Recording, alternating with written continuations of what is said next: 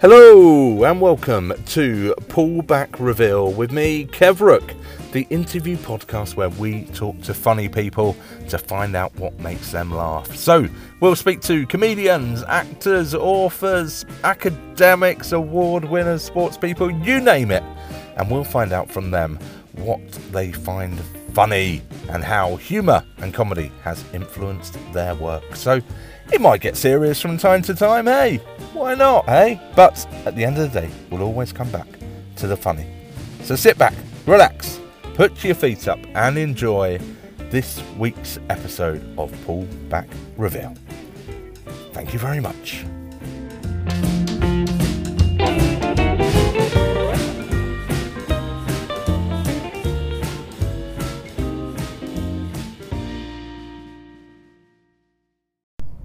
Good morning, internet. Is it the internet? When you listen to a podcast, is it the internet? That's the eternal question. Hello. You're right. No, it's not Kev from Karma. It's actually Kev from real life. It's Kev from real life. It's me here. Kev from podcast Pullback Reveal, and I have been, talk about Vietnam references. It's a cheery start. I have been missing in action, haven't I? Gone AWOL. More missing in action, actually. Chief Commander. Not very good on me, military. Chief Commander, listener, I have been, oh dear, more missing in action. I've not been absent without leave. Oh no, I have been a very busy boy sorting out the world's greatest comedy festival, the West Didsbury Comedy Festival 2020. Yeah, 2020. I just like saying 2020, man. It's all about 2020, innit? It's all about 2020. Fuck 2019. Screw you. Do one, mate. You are not welcome around these parts no more. No, we are all chomping at the bit. What am I on about? Good morning, everyone. Or evening, afternoon, wherever you are listening to this fabulous, award-winning, I've given myself an award, podcast, Pullback Reveal, where I speak to much funnier people than I, about all things comedy and humour and their careers and where it comes from. And it's been a little while. I do apologise. The plan was to have a brief sabbatical, but not for it to be quite this long. But as you know, the West Didsbury Comedy Festival 2020 has kind of been taking over all my spare time at the moment, in terms of, sorting it out, obviously. And I don't mind telling you, my bestest chums, my ear buddies, my mouth, your ear, press close. I don't mind whispering sweet nothings to you, to tell you that the festival's going absolutely bloody fantastic. It's going brilliantly. You may have seen on the old Facebook there or Twitter. Check those out if you're not on those yet, kids. They're pretty much where it's all happening. And it's going brilliant. So we have announced our first little raft of comics performers for the festival. I should say, shouldn't I? 24th, 25th, 26th of April. Let's turn off the heater. That probably make the sound a bit better. There you go. I'm not having to shout so much now over that. Who designed this? Nissan. Hey? Bloody hell. Anyway, 24th, 25th, 26th of April of next year, 2020, like I said. We are taking over West Didsbury with 7 venues. I've been telling people 30 plus shows. 40 plus, eh? Get some of that. 40 plus shows, I'm sure. Over 50 performers, probably 60 now, when you add them all up, all the people that are involved in those shows, and taking over some amazing, wonderful, gorgeous, intimate venues in West Didsbury. We've got a gig in a chip shop. If that's not a sign of having made it, I don't know what is. The Chippy on Burton Road is going to be hosting Fish and Quips. Oh, That's my contribution. I came up with that. But also, we've got the West Didsbury Club, we've got the Northern Tennis Club, we've got the Albert Club are on board now doing some stuff. That's an absolutely gorgeous place, tucked away. Leafy West Didsbury, as the Guardian and property sections and estate agents like to describe the area as. And loads more. Volta, Saison, Time Out. Who have I forgot? The West Didsbury Club, did I say them? Yeah, there you go. Look, some brilliant venues. But the reason I'm here, how long have I been chatting for now? I think it's some time. It is 5 minutes nearly. I do apologise. I haven't changed. He hasn't changed. To say, this is a new episode of Pullback Reveal, and it's with the absolutely amazing Howard Reed. Now, you may know Howard Reed from your children watching children's television, because he is responsible, the brains, the man. He is Big Howard, Little Howard. That's the Howard that it is. And we talk all about kind of his route into doing kids TV programming, but also obviously he's a stand-up for adults. Ultimately, that's what it's not blue or anything really, not too blue, just normal grown-up stuff. And yeah, he's an amazing stand-up who sort of takes this multimedia tech approach to his stand-up with this character Little Howard that he's got, and we talk about his relationship with that character as well, and how they've grown, and maybe how their relationship has developed over the years as well, and loads of other stuff, other projects that Howard was working on, to be fair, absolutely months ago. And I'll just say at the start, and it'll make sense when you listen, Howard, I hope your wood-burning stove, my friend, is doing a cracking job for you, because it's now that you need it, isn't it? And I mocked you at the time of the interview. A wood-burning stove during one of the hottest summers on record, having that fitted. Are you mad? Well, when I went downstairs this morning in my house, it was bloody freezing, and I bet Howard and the Howard family, probably call themselves the Reed family, don't they? But the Howard family were all toasty warm with that wood-burning stove. So look, without further ado, I have whittled on for long enough. I'll pop up again at the end. But look, you're busy now. Check us out, will you? At Pullback Reveal. Tap that into your old social medias, and also at WestDidsCom Fest. WestDidsCom Fest, or just type West Didsbury Comedy Festival into Google, and you'll find us there as well. Give us a follow, give us a like, a subscribe, a share, buy some tickets to, don't know what's on sale, nothing yet, but buy some tickets, get ready, spread the word. We're doing lots of stuff, and I hope you're enjoying it. And all seriously, I really, really do. So without further ado, sit back, relax, put your feet up, and enjoy the fantastic Howard Reed from several months ago. Sorry, Howard. And yeah, let's I can't remember what we said. Let's have a listen. Thanks, Howard. Thanks, everyone else. My mouth, your ears. Okay. Cool. Awesome. Okay, so I am joined now by Howard Reed. Hello, Howard. Hello there, How are you, Kev? Yeah, very well, thank you. Is it your building work that's going on? I'll mention it now in case we hear it in the background and people don't think you're at the dentist or. Yes, no, we're going full on middle class, and we're having a wood burning stove installed. Oh, amazing! Where's that? Which? Let's find out how middle class you are. Which room is that? Being? Is that in the library or the? It's in the lounge. Okay, it's quite normal. Yeah. fair enough. How's the builders can possibly hear you, so you obviously, I'm sure you want to be very complimentary. How's that project going so far? It's we've got a 1960s. We had a 1960s gas fire in there, and they're earlier on they were drilling it out with massive sort of chisel things, and now they've got a big brick hole in the wall, and now I think that's them mixing concrete to line it. It looks lovely. Yeah, great. So I'm allowed to say this because my dad's a builder. What is it, midday-ish now, isn't it? So they'll be knocking off soon anyway, Howard. So yeah, they want, yeah. They'll want like $2,000 cash off you for something, and then they'll be heading off to the pub this afternoon. So, as I said, I'm allowed to say that. Don't complain. My dad is a builder and doesn't do that. Obviously, if any of his clients are listening, or if he's even listening himself, he works very hard. I'll just put the clause in there to get myself out of that one. So, yeah, as I said kind of before we started, thanks very much for chatting with us today. I really appreciate it, and looking forward to hearing what you're up to at the moment. Are you very busy? Are you on a run up to Edinburgh? Are you going to be going up there this year?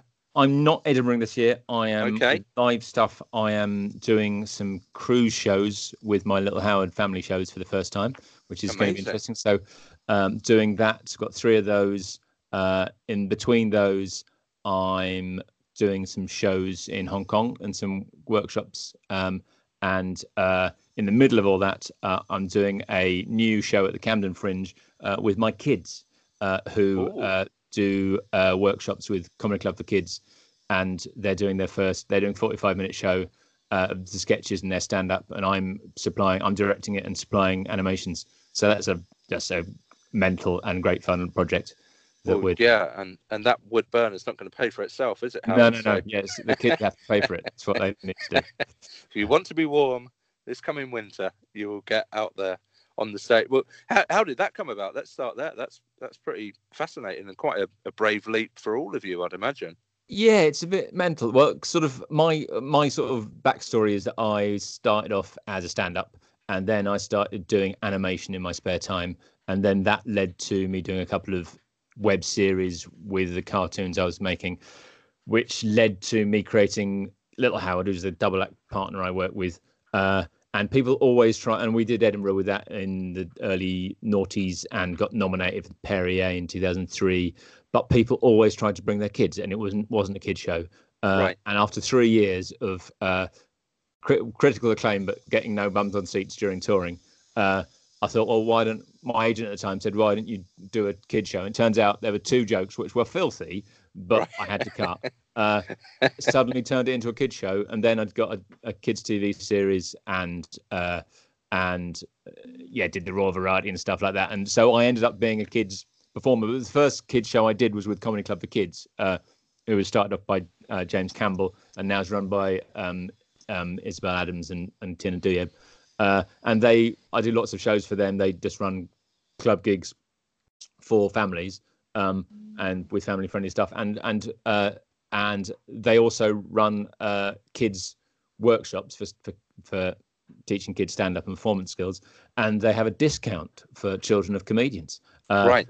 So Sam and Mabel attend them on and off with Tony Law's kids and Mitch Ben's kids. This is like the Avengers, Howard. This is like you're breeding the next wave of comedians to take over the world. Then glad you went with the Avengers, because the Von Trapps is what other people have said. But of course, right, okay. One of the Avengers is the son of a comedian. Right. Which one? I'm not up on my. I said Avengers. I don't know where I put. Tom Holland, who is Spider-Man, is Dominic Holland's son. Bloody hell! Yeah, I didn't even know that. Yeah, there's a new generation. So Mark Steele's son is comic, and so is there's another one. There's a few others. Yeah. The next generation is sort of moving up. But yeah, so Sam and Mabel are. Mabel's 11 tomorrow and Sam's 12, and they have deeply weird, surreal little minds that don't edit themselves when they're coming up with stuff, and so they write stuff, and me and my wife help them edit it and get sort of cut to the chase, and they perform it with sort of joy and vigor, and it's really funny because of that. And it's like, even if it's not the best jokes in the world, they think they are, and they haven't got the self-doubt that most people have. Especially people who have worked with executive producers who tell them that their ideas are crap. So it's great fun, and it beats playing board games. No, that's amazing. I've got 2 young children. I've got a 12-week-old. Oh wow! So I'm doing well. I'm still awake at midday today, so I've not dozed off anywhere yet. The chance to be a fine thing. But a 4-year-old as well, who's like absolutely, as many 4-year-old girls are. It all becomes life becomes a musical, doesn't it? And it's singing and dressing up and putting on performances. And is that where that came from? Do you think for their passion that they got from it? Mabel's very much always been a sort of show-off, dress up as Elsa from Frozen girl. But Sam's much quieter and much more shy. And so one of the reasons, so we sent him because we thought we might bring him out himself, and it really did. It sort of turned him from a kid who wouldn't answer questions at school, but would whisper the answer to his mate, so they'd Right. answer. Okay. And, Got you. and Mabel is a complete opposite. We thought she needed to focus her creative energy somewhere, and so we just sent her to shut her up, frankly. So yeah, it's both two very different kids, but they work because of that. They work really well together, and they just go off and come up with ideas, and they will often just you tell them to work on an idea that they'll literally the door won't have finished swinging before they come back in and sing an entire song that they've made up. Yeah, we've workshopped it. Yeah. Yeah. It's either they're geniuses or they've just got a very low quality threshold. But no, you're right. It's a goodness, that confidence there. If you could bottle that and take that forward into, adults or grown-ups performing stand-up, it's part of the secret of success, I think, a bit, isn't it? Is that belief in what you're saying and non-censorship and the stuff that probably plagues us all the time and makes us doubt what we're doing. Yeah, and I reckon performance is about 60 or 70% of stand-up. Like if you perform anything with confidence, it will be funny. And obviously, having great material. I'm a better writer than I am a performer. But you see comics who have got. You look at actually what they're saying, and it's not that great, but they're saying it with such conviction that it's funny. And so the kids have got that in spades, and they haven't had that knocked out of them or their hearts broken yet. Hey, don't tell them about the future, Howard. There won't be a future. We'll be fine. Please shield them from that for the time being. Although with Brexit and Trump, don't worry there. Yeah, no, the good news is they might never have their hearts broken. No, yeah. There might not be a future. Yeah. So that's the positive spin that I'm putting on the state of the world at the moment. Anyway, so you mentioned through, and thank you for sort of doing that bookending almost of your career and different bits that you're up to for us there.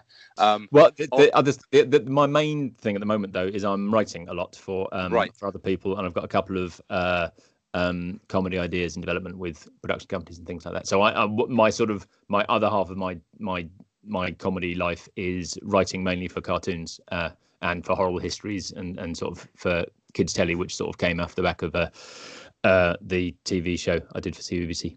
Yeah, of course, which is Little Howard, as you mentioned at the start, and obviously it's something that I'm sure lots of people will do naturally. I think associate your name with, and that probably for a lot of people was kind of their first time that you popped up on their radar as well. That people would have become a massive or more widely knowing of your work as well. How many years ago? Sorry, go on. Sorry, I'm now getting kids who watch the TV show. So the TV show was on between 2009 and 2011. We did 3 series, and I'm now getting kids, teenagers who were sort of 11 and 12 at the time, coming to see my live shows and realizing that Big Howard thinks about other things as well as what we talk on CBBC. Howard,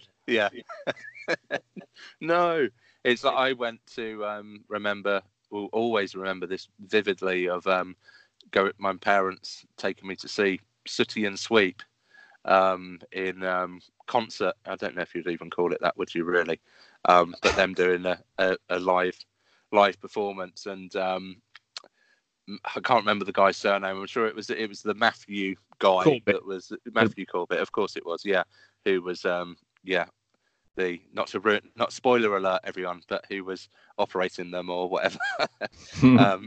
He was doing it at the time, and that was kind of the magicalness of when you look at these things when you're a bit younger is a lovely thing, isn't it? But then obviously to find out much more in the future and to sort of see behind the curtain as such of it. So what's lovely with the Little Howard stuff is because it started off as a fringe show and an adult stand-up show with and when was that? When was the first time of running that out? The first show I did was 2002, which was half stand-up and half animation. So I had half an hour of club material and didn't think I had it in me to write another decent half an hour before Edinburgh, but had a load of animations that I've been doing for online things. and then came up with the idea of a kid version of me. So that was 2002, and then did a full hour show, which was just me. So like a double act show between me and Little Howard in 2003, and that got the Perrier nomination. Yeah. So so you didn't have kids at the time, obviously, No. when you were, that was a few years before they arrived on the scene. So where does an idea of having, even though you knew that you were writing a show for adults, but where did that idea come from to have a younger version of you, in essence, isn't it, really? Yeah, where it came from, I just drew. I wanted to do, was doing an e-advert to email around mates to get them to come and see my previews, and I drew this kid version of me, right, and just did this voice, and the voice is a voice that I used to do for one of my teddies when I was a kid, and I just really liked him. I thought it was really funny, and the sort of original joke with Little Howard was that it was automated stand-up comedy. It was so Little Howard would do emceeing stuff. He would talk to the front row, all pre-recorded animations. So it was a database of animations saying, what's your name, where do you come from? And I would have 10 of the most popular men's names and women's names from the demographic that I figured that would be coming to my shows. And so he could answer. If you said your name was John, he could say, hello, John. And that was based on someone told me that Simon Munnery was at the Comedy Store once watching a particularly hack MC doing all the lines like how long have you been a plumber, etc. And he leaned over to someone and said, one day all this will be done by machines. And so my in my head I was thinking, is it possible to mechanize improv, in quotation marks?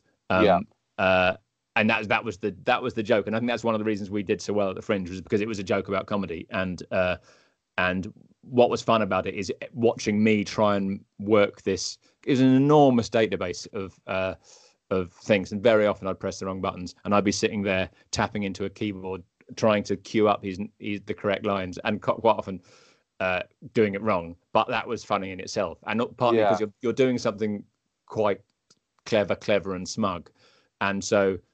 But I wasn't doing it well, and so. Well, I and immediately, as you said, of the having that database of like 10 most popular names, that was immediately what popped up in my head. Then of like, oh, well, there's even humour there, because if you haven't got the name, for him just to be calling someone else another name anyway is going to be really funny, isn't it? Because you're sort of showing the limitations of the machine almost. And the sort of smug joke that all this can be done by machines. The fact is it can't, because a human brain is but watching someone try and do that, who hopefully is a funny person and is struggling with it in a funny way, was what that's what everybody liked. And also everyone liked it. Like Little Howard's just a very and what was lovely about it, what I sort of was thinking on a tangent earlier, was that it's not just kids that would completely buy into it. My live stuff, my animation live stuff, works on the audience completely suspending their disbelief. And when the audience are coming in, I draw them when they're coming in on the screen. And so I always try and get them into my world and my way of thinking from as soon as they're in the room, just because when they don't do that, when they don't buy into it, they just hate the show. Like I never do Little Howard, very rarely do Howard on a set with other people, because you've got everybody in other people's mindsets, and I'm asking them to suspend their disbelief and believe in this flat cartoon projection. And if they don't invest in that, they won't enjoy the show. And so but very often a really good Little Howard show will end up with adults going, oh, I hate that pigeon. There's a baddie in it. Who's a pigeon called Roger, who's based on Bernard Manning.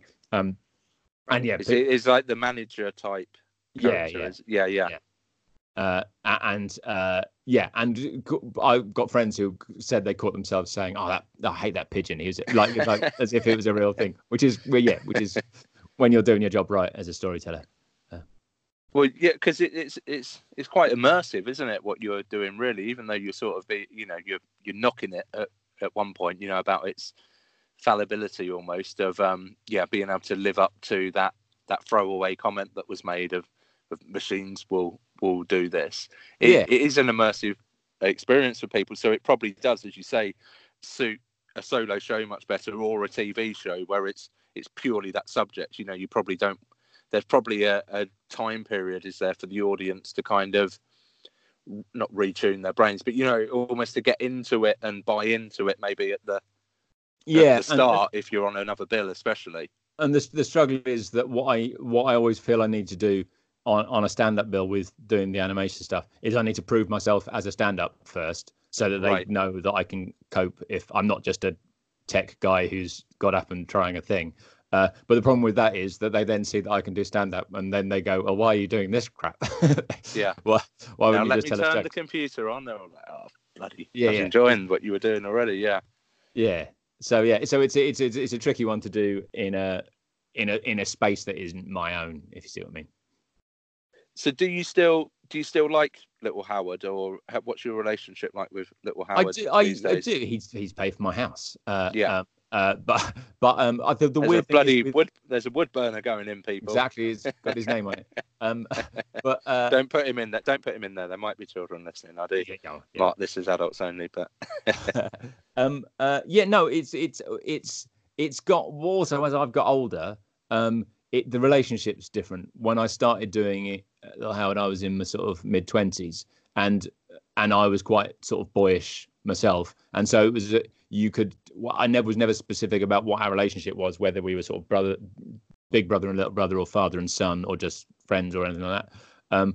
But now I'm much more dad-shaped person, and so the dynamic between us is less. Is different, and so so it's a thing that I'm still doing, and I'm still touring, and I still love doing it, but I also love doing other things as well, and so so it's a sort of the problem with the joke is always that he stays the same age and I get older, but the reality is that also happens, and so I can't be the same performer I was 20 years ago.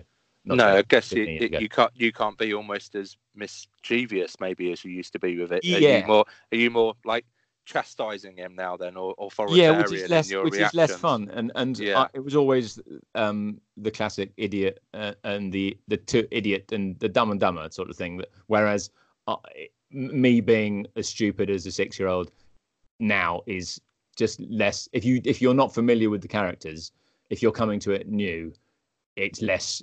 It's harder to get into. Whereas I'm sure people who have always watched my shows will see me as Big Howard, and will just buy the fact that I've got a beard now. And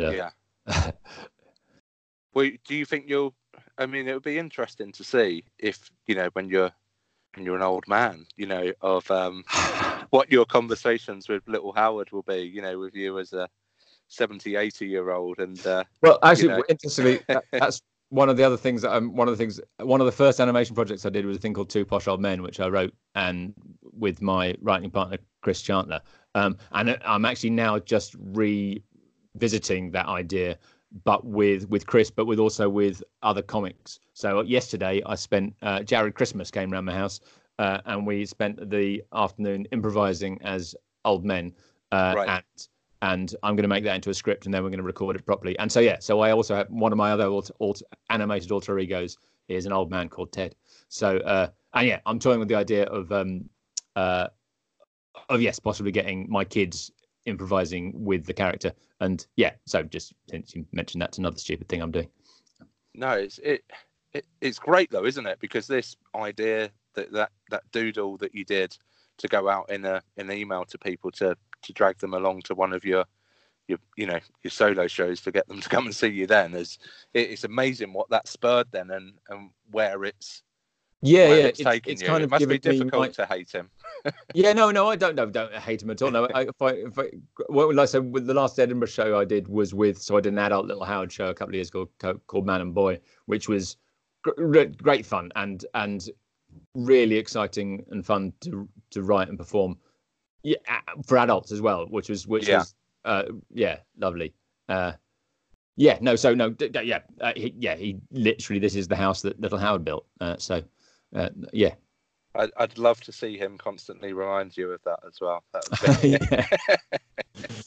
Kind of following you around the house, saying, "Are you going to ask before you turn the heating up?" Or Yeah, there's so many ways you can go with it. It's no, it sounds great. And how much have you had to? I'm sure, is it just a case of taking out the swear words, or have you adapted it much more than that for it being a live show for kids and this cruise that you're off on then?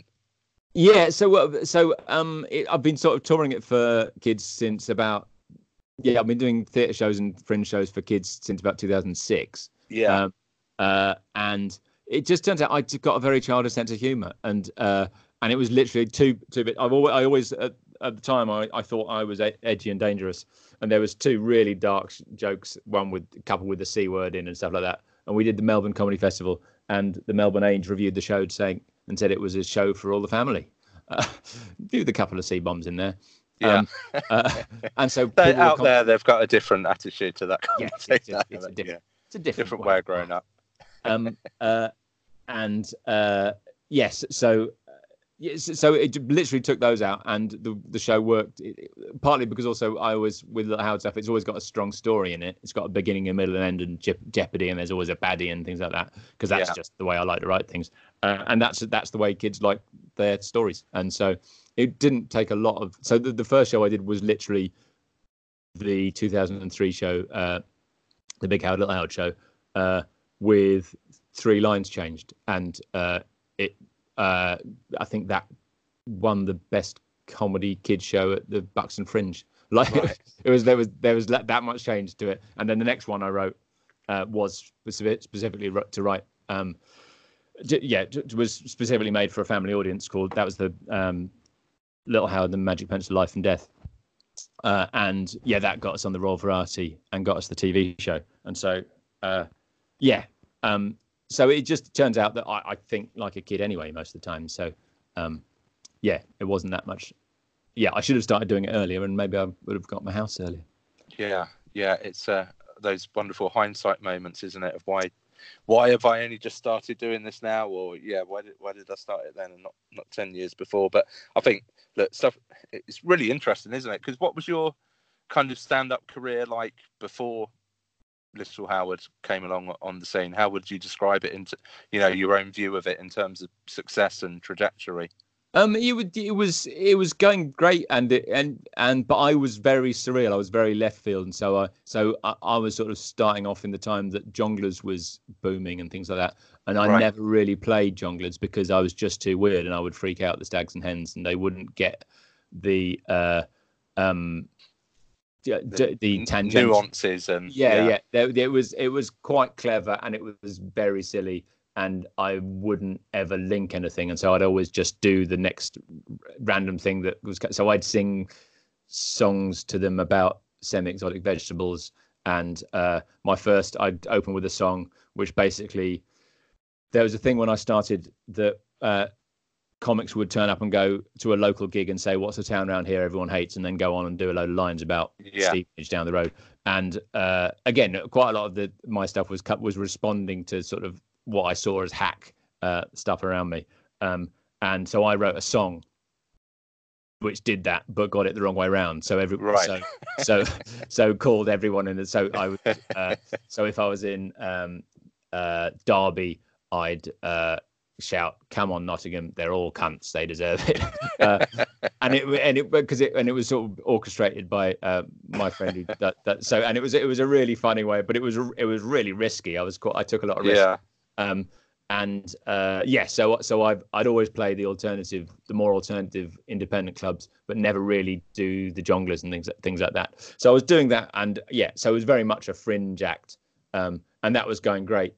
And I always wondered what would happen if I hadn't come up with the Little Howard stuff, and if I'd sort of pursued the surreal stand-up stuff, because I was sort of contemporary of Tony Law, who is one of my favourite comics now, who's has just ploughed that furrow. Yeah, and he played Jongleurs, and he played Jongleurs with his deeply, deeply weird stuff, and now he's a fairly bulletproof surreal stand-up comic, because he's had to sell it. And failed to sell it on night after night to Stags and Hens and huge rooms that hated him because they just didn't get what he was trying to do, and it wasn't the shape of what they expected stand up to be. No, they probably wanted your pigeon to turn up, didn't they? Yeah, no, exactly. Yeah. And so my stand up has gone while everything else was happening, because I sort of have a weird career with stand up. I still gig like 2 or 3 times a week as a stand up. But it's I've never been able to focus solely on the stand up because I've always had other fun things to do. So I'm now more, as also I've got older, I never used to talk about real life when I was in my 20s because I didn't really have a life to talk about. And now I've got a relationship and kids and a life, and so I'm less surreal, but still the moments that I love best in my stand-up is the weird stuff.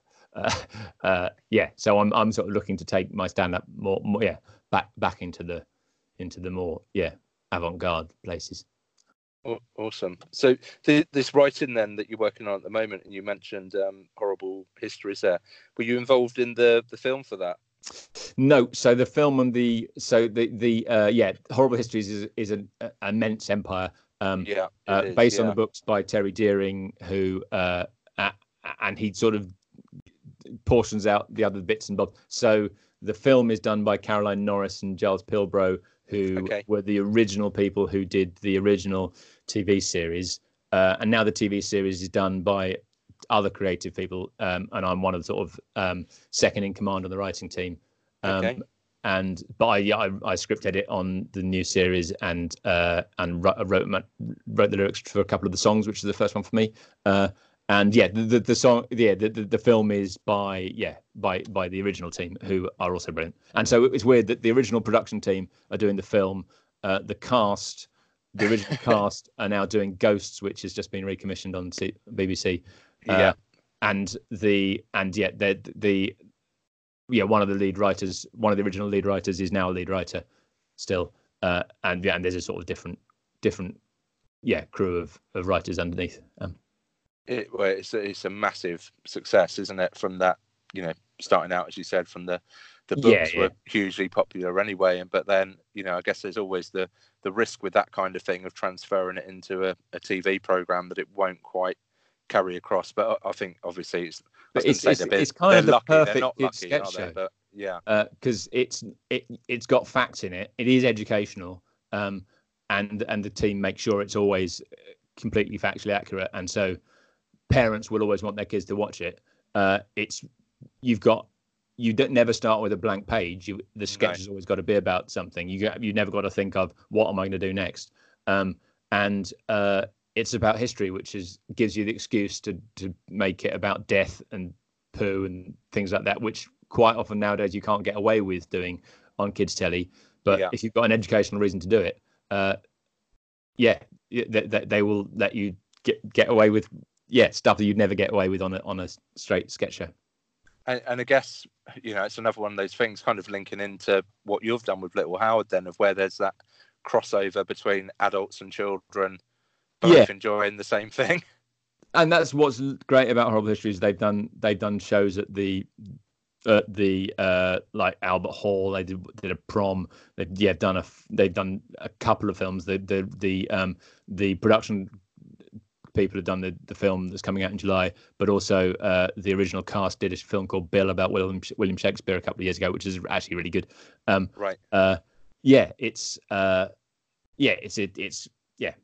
It's great fun.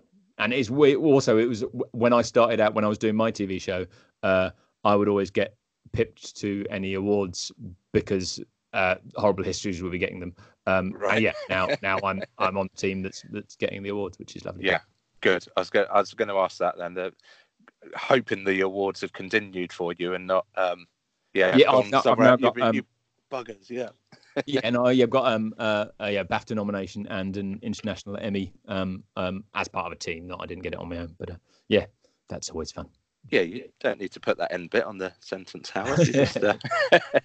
Because anyone who knows goes, you haven't got any. Yeah. It's like when I was speaking to Dan Antopolsky earlier today, although that won't make sense when people listen to this podcast, obviously, because they won't hear that episode earlier today. He was in the Da Vinci Code as Jesus. Yes, which he's got a great story about it, actually, of how it's it sounds like the biggest role in the world, doesn't it? You know, it's Yeah, a yeah. film about And if Jesus you watch and it, his playing like, Jesus, and you probably see his foot, maybe. yeah. Yeah, Well, as his well. big bit was cut, you know, that they did with like 2,000 extras. They didn't bother putting that bit in, and you know, it is literally just a 20-second camera pan kind of thing, you know, which takes him in. But as I said to him, hey, no one can take that away from you. You were you were Jesus, and you know, you've got a BAFTA. So there we go. Yeah.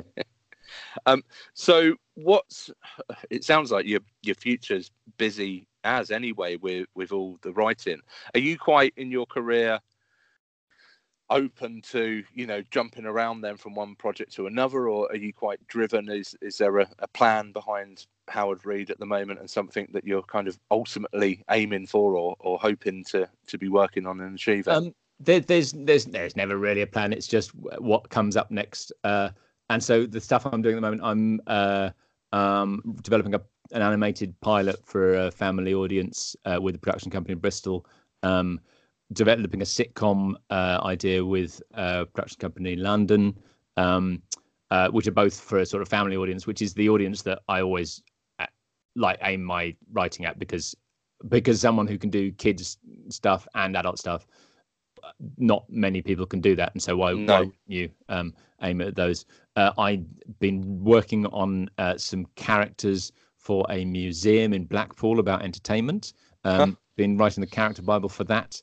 Writing on to a preschool Chinese show about deer, and of course, and a sort of a school age CBBC aged show about ninjas. Yeah, so that's mainly what I'm doing the live show with the family, and so that's a really lovely spread, and also doing stand-up. So it's always, what's great about doing all of it is that one is a nice sort of antidote to the other. If you spend a day staring at a laptop writing a script, but then you go to a club and mess around emceeing a comedy evening, and then get on a boat and do hour-long shows to families. It's a lovely varied life. And we're doing a lot of music festivals as well the last few years, with stand-up and with kids comedy, and so you're taking the family to music festivals. So, because I was going to ask, how many hours are in a Howard Reed's day then? Because I generally struggle to get done the stuff I need to, and it sounds like there's so much going on there. Is it that you're very good at sort of mixing in your brain, you know, more than one project on the go at the same time, or do you still, you know, do you have to you know, departmentalize it still, or, you know, I kind of need, there's a lot going on. Yeah, I kind of need to do it a day at a time. I'm not great at multitasking. I sort of do a day on one thing and a day on another thing. I sort of, but because I've got kids and they go to school at stupid hour in the morning, I don't work on, I haven't worked on stand-up hours for a long time, which was, and I live out of town now, so there's not a lot of sort of carousing and drinking after gigs, and so I'm kind of, I get up, kids go to school, and I work pretty much the school day, and then the kids come back and cook them dinner and things like that, and then I'm out in the evening for gigs, and so it's probably a sort of the same hours, a 9 to 5 sort of thing. But then you've got gigs and they're miles away, then you've got a lot of traveling to do. But so it's not a full-time job, but all the different jobs add up to a full-time of a thing. But it's also mostly my hobby as well, and so it's both my work and my relaxation at the same time. Well, it's a well rolled out trope, isn't it, of if you love what you do, then you won't work a day in your life. And you know, whoever that's been attributed to about 8,000 people, I think, over the years, isn't it, for being the other side of it is you do I think it's more and less stressful than a day job, in that you love what you do, but then obviously that makes you care about it more, and so it makes it more stressful, and obviously you've got the freelance thing of not necessarily knowing when it's all going to stop, and so it's brilliant, but it's also, because it's brilliant and I love it, it's also more stressful than I guess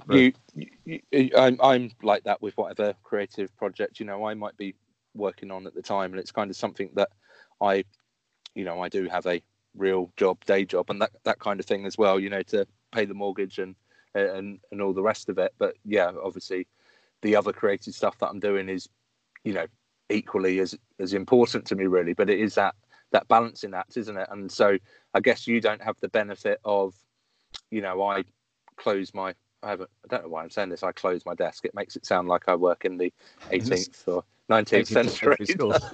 Yeah.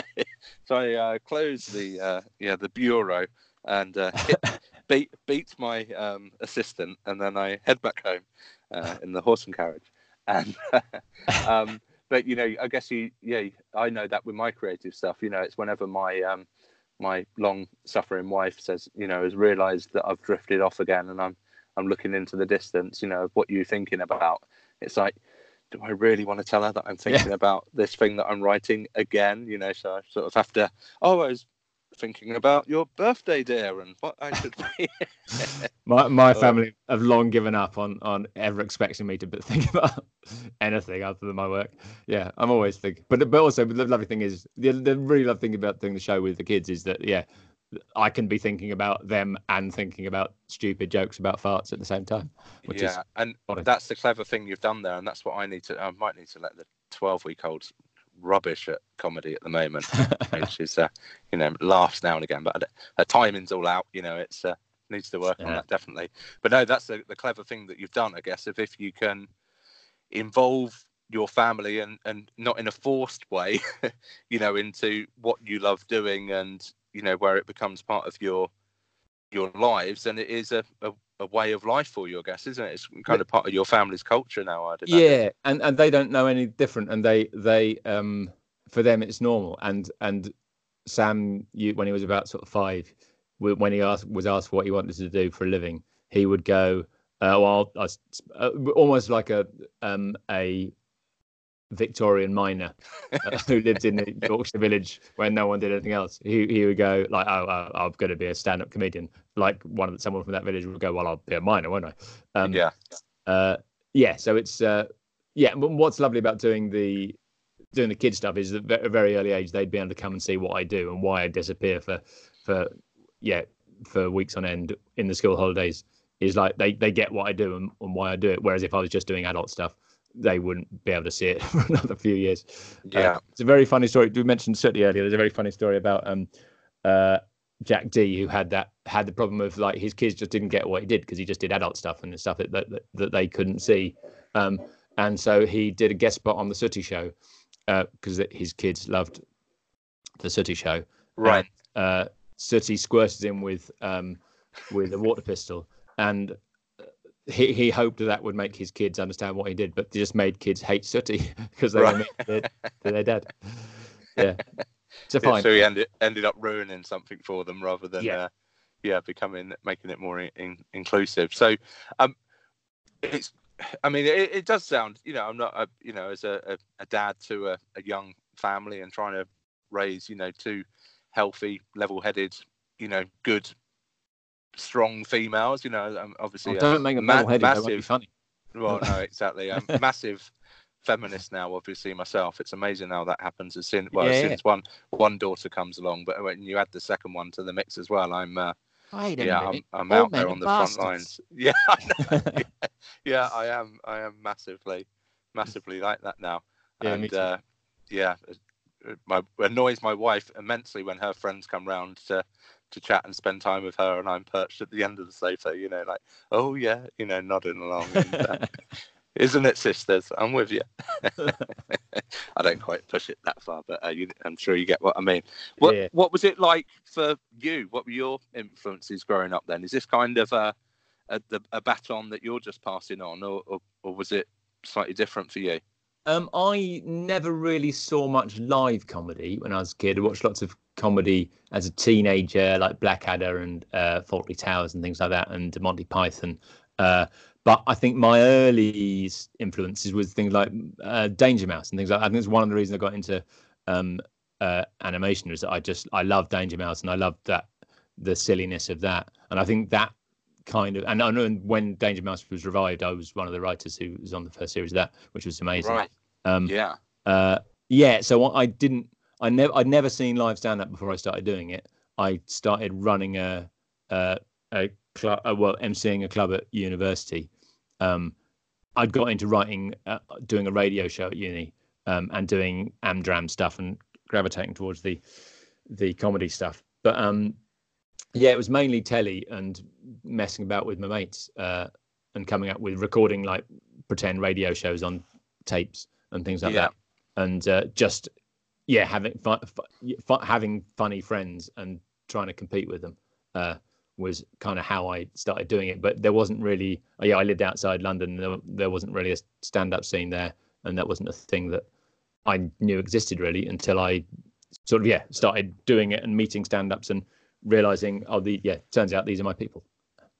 So it wasn't anything like your parents or family members were like in the arts, if we no, use that term for it, or the creatives. My mum's very musical, her family's very musical, but they're also very religious. And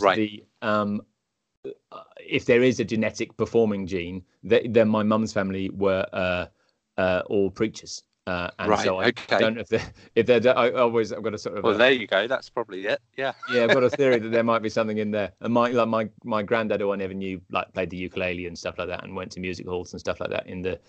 It's quite an old, very spread out family. So I don't know whether but certainly my dad is a scientist, and my mum did pensions documentation, but also performed in that she would play in church music halls, not music halls, play music in church and stuff like that. And she was a violin teacher, which is a horrible way to grow up if in a house with children learning the violin. That's torture. Did you avoid that with yours? Is there any tips you can give me to not have those brought home from school? Well, but they will.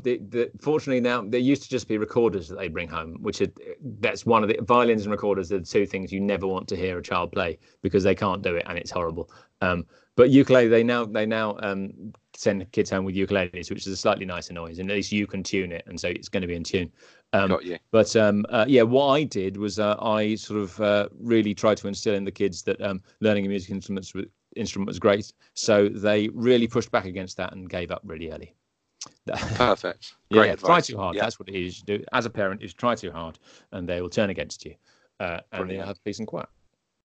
That is a great tip. There you go. Brilliant. I'll make a little note of that here as well. I always like it when you see, like on the school run, when some little kids decided that they want to play the double bass or the cello or something like that, and like the smallest children carrying these cases on their back, and it's like, surely you have to admire the determination, It's like a dog beat, isn't it? It is really, crawling along to school with this huge weight on their back. Bless them for that. That's real commitment to the cause, isn't it, of spreading the wonderful music that children do.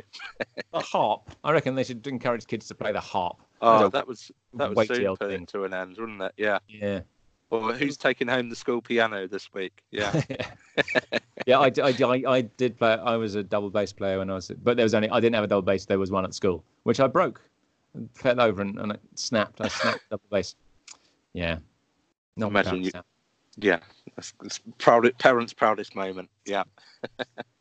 But look, Howard, it is like so interesting, everything that you've got on the go, and nicely there as well. I normally come into having these conversations with people quite, well armed on what they're up to, but loads of little snippets there of things that either I didn't know that you had worked on and been involved in, and obviously that you're working on now at the moment.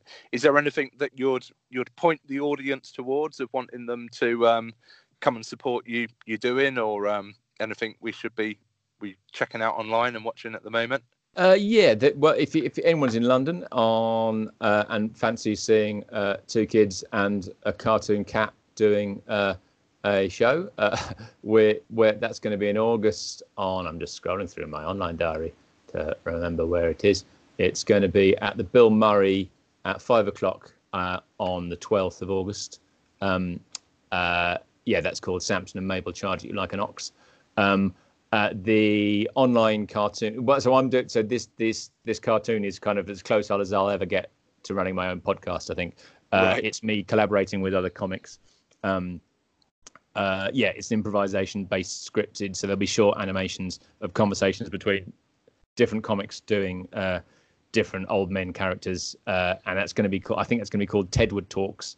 So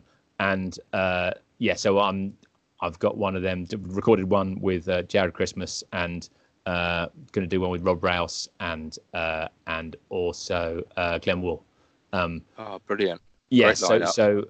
But the problem is that I have to draw a new character every time I work with a new person, and so the idea is to try and get a mixture of people. Hopefully some women and people who aren't white. Yes, a constant struggle on the podcast front as well. It's my invitation wise is as broad and as varied as you would hope to see, but it's invariably I don't always get as diverse a crowd as I'm after. Yeah, and I'm not sort of because also I've sort of done my comedy growing up on the comedy circuit, which for the first half of it wasn't remotely diverse and didn't try to be, and so lots of my mates middle class white men, but you want to push that and you want to make that not be the thing, but that's what it is. It is that at the moment, but that sounds. Really look forward to that. That sounds really good, and some brilliant names that you got involved in that one. Even though you're creating a ton more work for yourself by the sounds of it, but that's what's lovely about the animation stuff, and what's brilliant about the sort of creative world now is when I started doing the animation stuff, it was YouTube didn't exist and podcast didn't exist, and that homemade ethos was. There's only a few of us who could do it, who had sort of. I taught myself to animate in Flash, and now anyone can do it, and it's such a brilliant, creative thing that if you've got something to say or something to show, you can do it, and hopefully find an audience, which is brilliant. Yeah, most definitely, mate. And long may it continue for my modest little podcast here. So thank you so much for supporting it, Howard. I really do appreciate it, and. Thanks for having us. I would no, that's cool, man. What I'll do is, and this is the longest worded catchphrase in show business, I like to call this. For everyone that's listening, obviously what I'll do, I'll put into the notes the links for your website, Howard, and social media and all the rest of it, and where links to tickets if you want to send me those over for the show at the Bill Murray or anything like that. We'll get all those details together, we'll put them on there and get them sent out to the mailing list as well, because some amazing creativity on the go, and thank you very much for sharing it with us. Thank you for having us. Superb. Thanks, Howard. Thanks, Kev.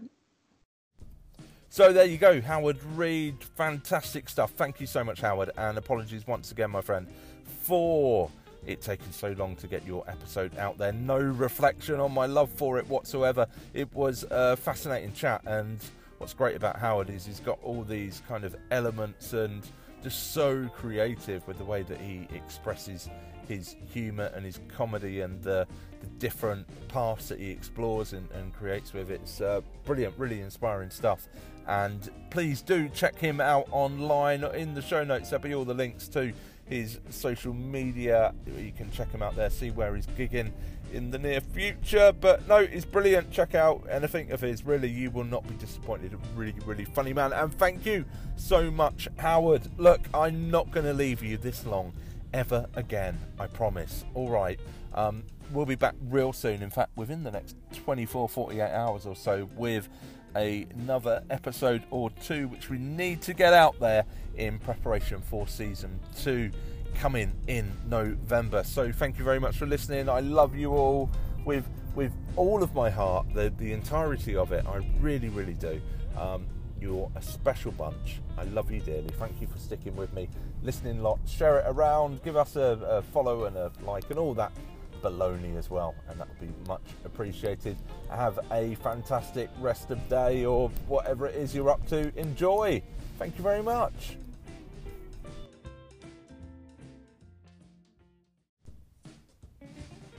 Pull Back Reveal is a podcast by me, Kev Rook, only made possible by the kind generosity of our guests who give up their time for absolutely nothing at all. Now, if you would like to help us out in any way, all you need to do, and it's really simple, is just go to wherever you listen to your podcast, give us a subscribe, give us a rate and review if it will let you do so, and then get onto social media. Search at Pullback Reveal. You'll find us on Facebook and Twitter, and give us a follow, like our stuff, share what we're doing. That would really, really help at the moment, because each and every one of you that does that, it just spreads the message a little bit wider, and the more listeners we get, the bigger and better we can become. So thank you very much for listening. We'll be back again next week with another wonderful guest, and mark my words, and in the meantime, look out in the midweek for the trailer and the reveal of who our next guest is going to be. Thanks for your time. Bye now.